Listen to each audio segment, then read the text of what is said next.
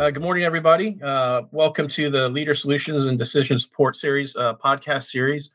My name is Danny Lupo. I'm a program specialist with LSDS, and today I'm going to be talking with Stacy Mondock, who is our collegiate travel program lead and also our research and development lead. So, Stacy, if you want to introduce yourself real quick, and then we'll get started on our topic today, which is hurricane preparedness.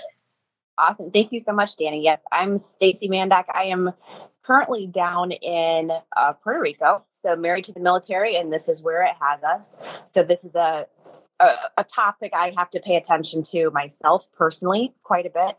And then we've done a lot of work with helping people get prepared for this season over the years with LSDS too. So it's going to be a fun one to talk about. Yeah, definitely. And I think it's important just to really go over something like this, because I think a lot of people don't, especially if you're outside of these areas, so for me personally, moving from the Midwest out here to North Carolina, I had no concept of hurricanes until I got here. And within 2 months of living here, Hurricane Florence hit.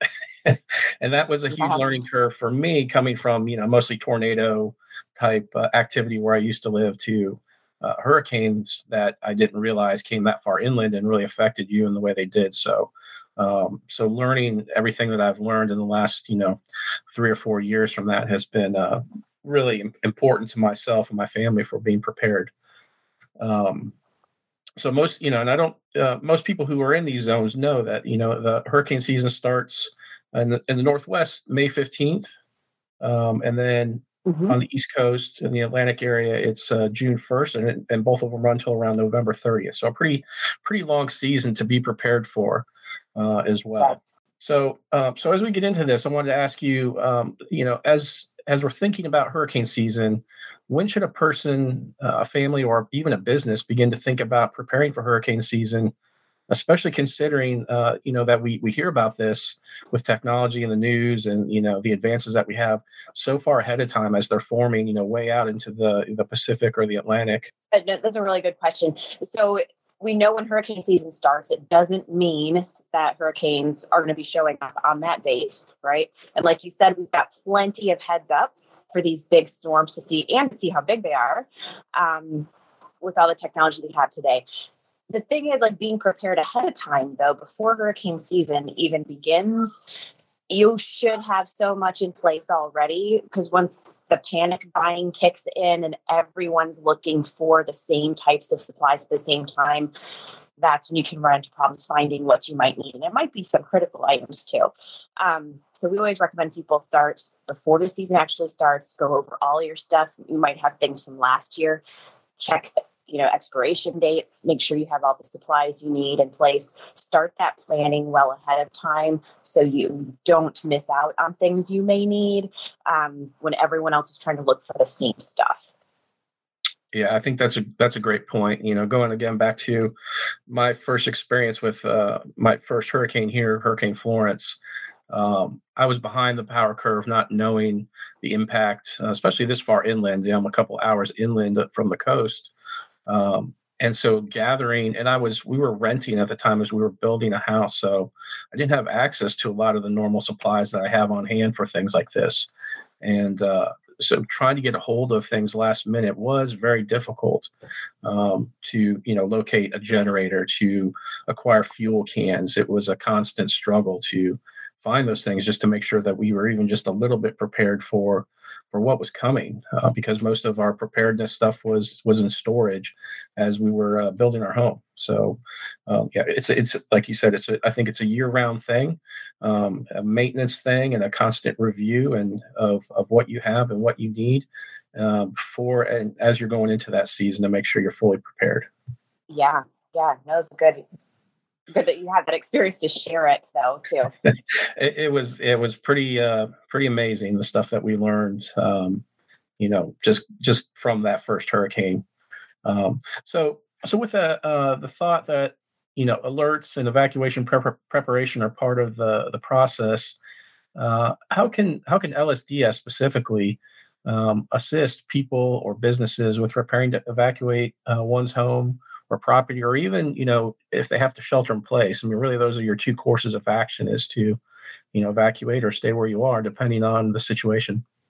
Right. We really like to do things this way. So we can put things out that are in general, but we like to do like an in-person kind of intake call with folks, because everyone has a unique situation, right? Not only from where you're at, like you're inland quite a bit, but storms can still affect you there.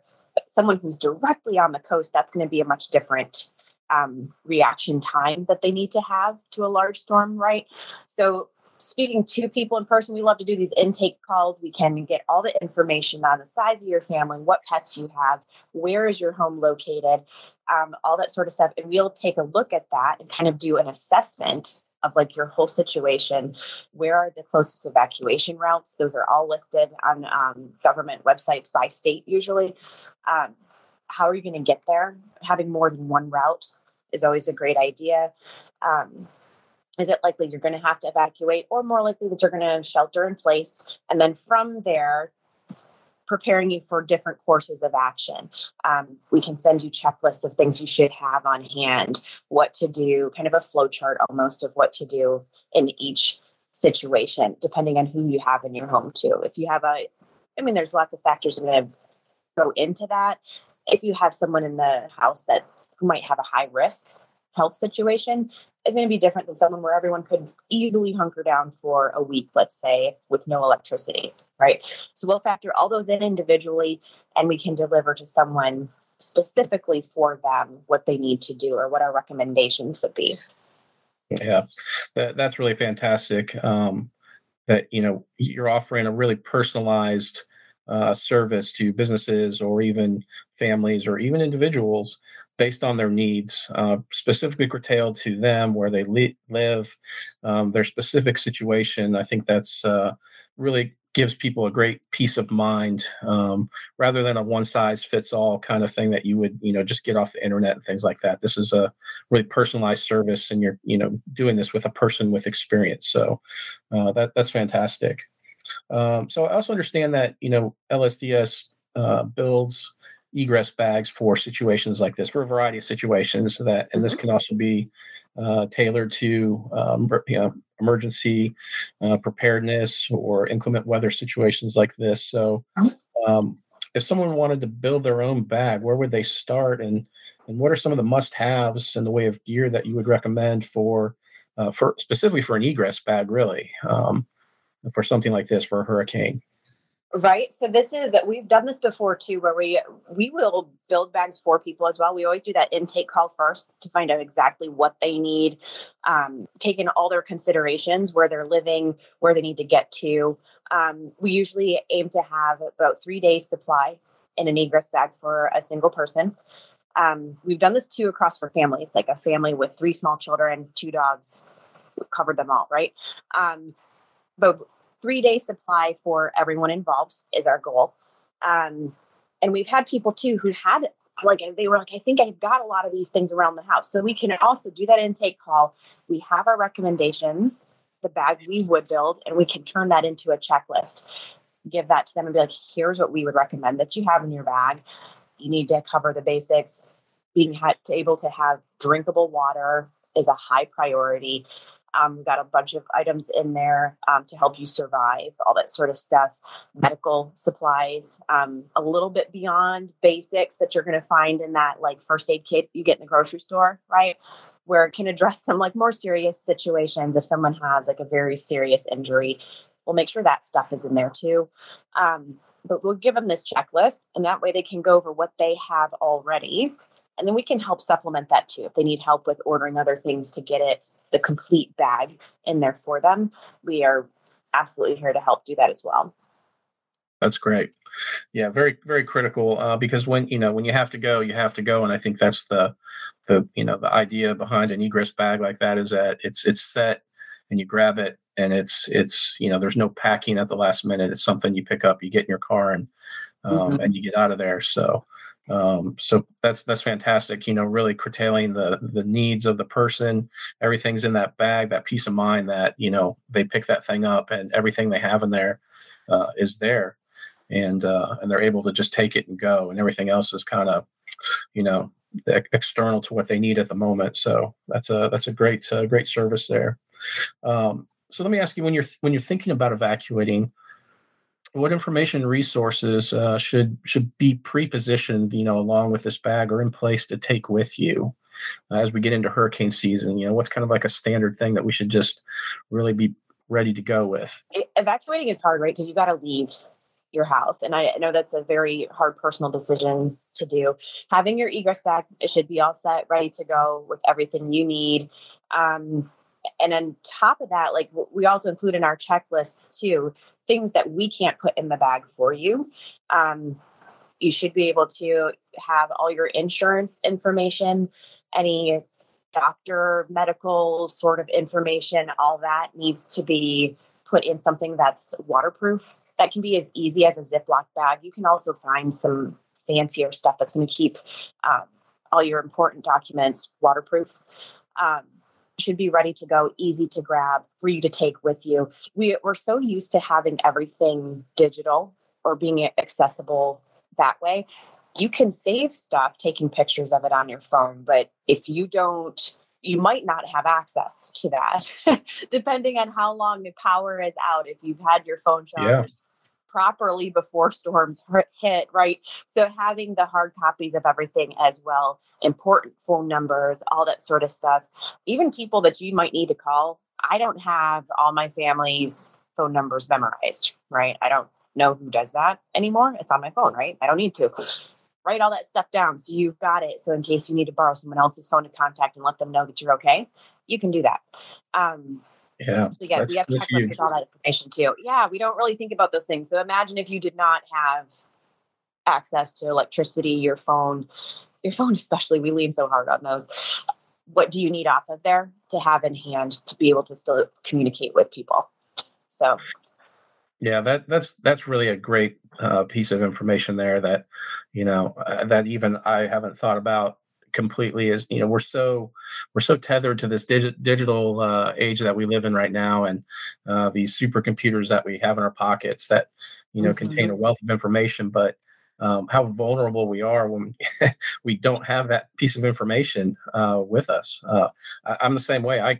Maybe know a couple phone numbers off the top of my head, but Yeah. anything else outside of that, I'm really at a loss for. So that's a great piece of advice of going from that digital to more of an analog format with important things like that, like emergency phone numbers, family phone numbers, especially family that you're going to want to keep in touch with, and let them know that Mhm. you're safe in some way, to be able to reach out, whether it's email, a phone call, or any method that you can to get in touch with people and just let them know, hey, we're good. This is where we are, and to Yep. be able to stay in contact that way for peace of mind for you and your family, but your extended family as well that are thinking about you.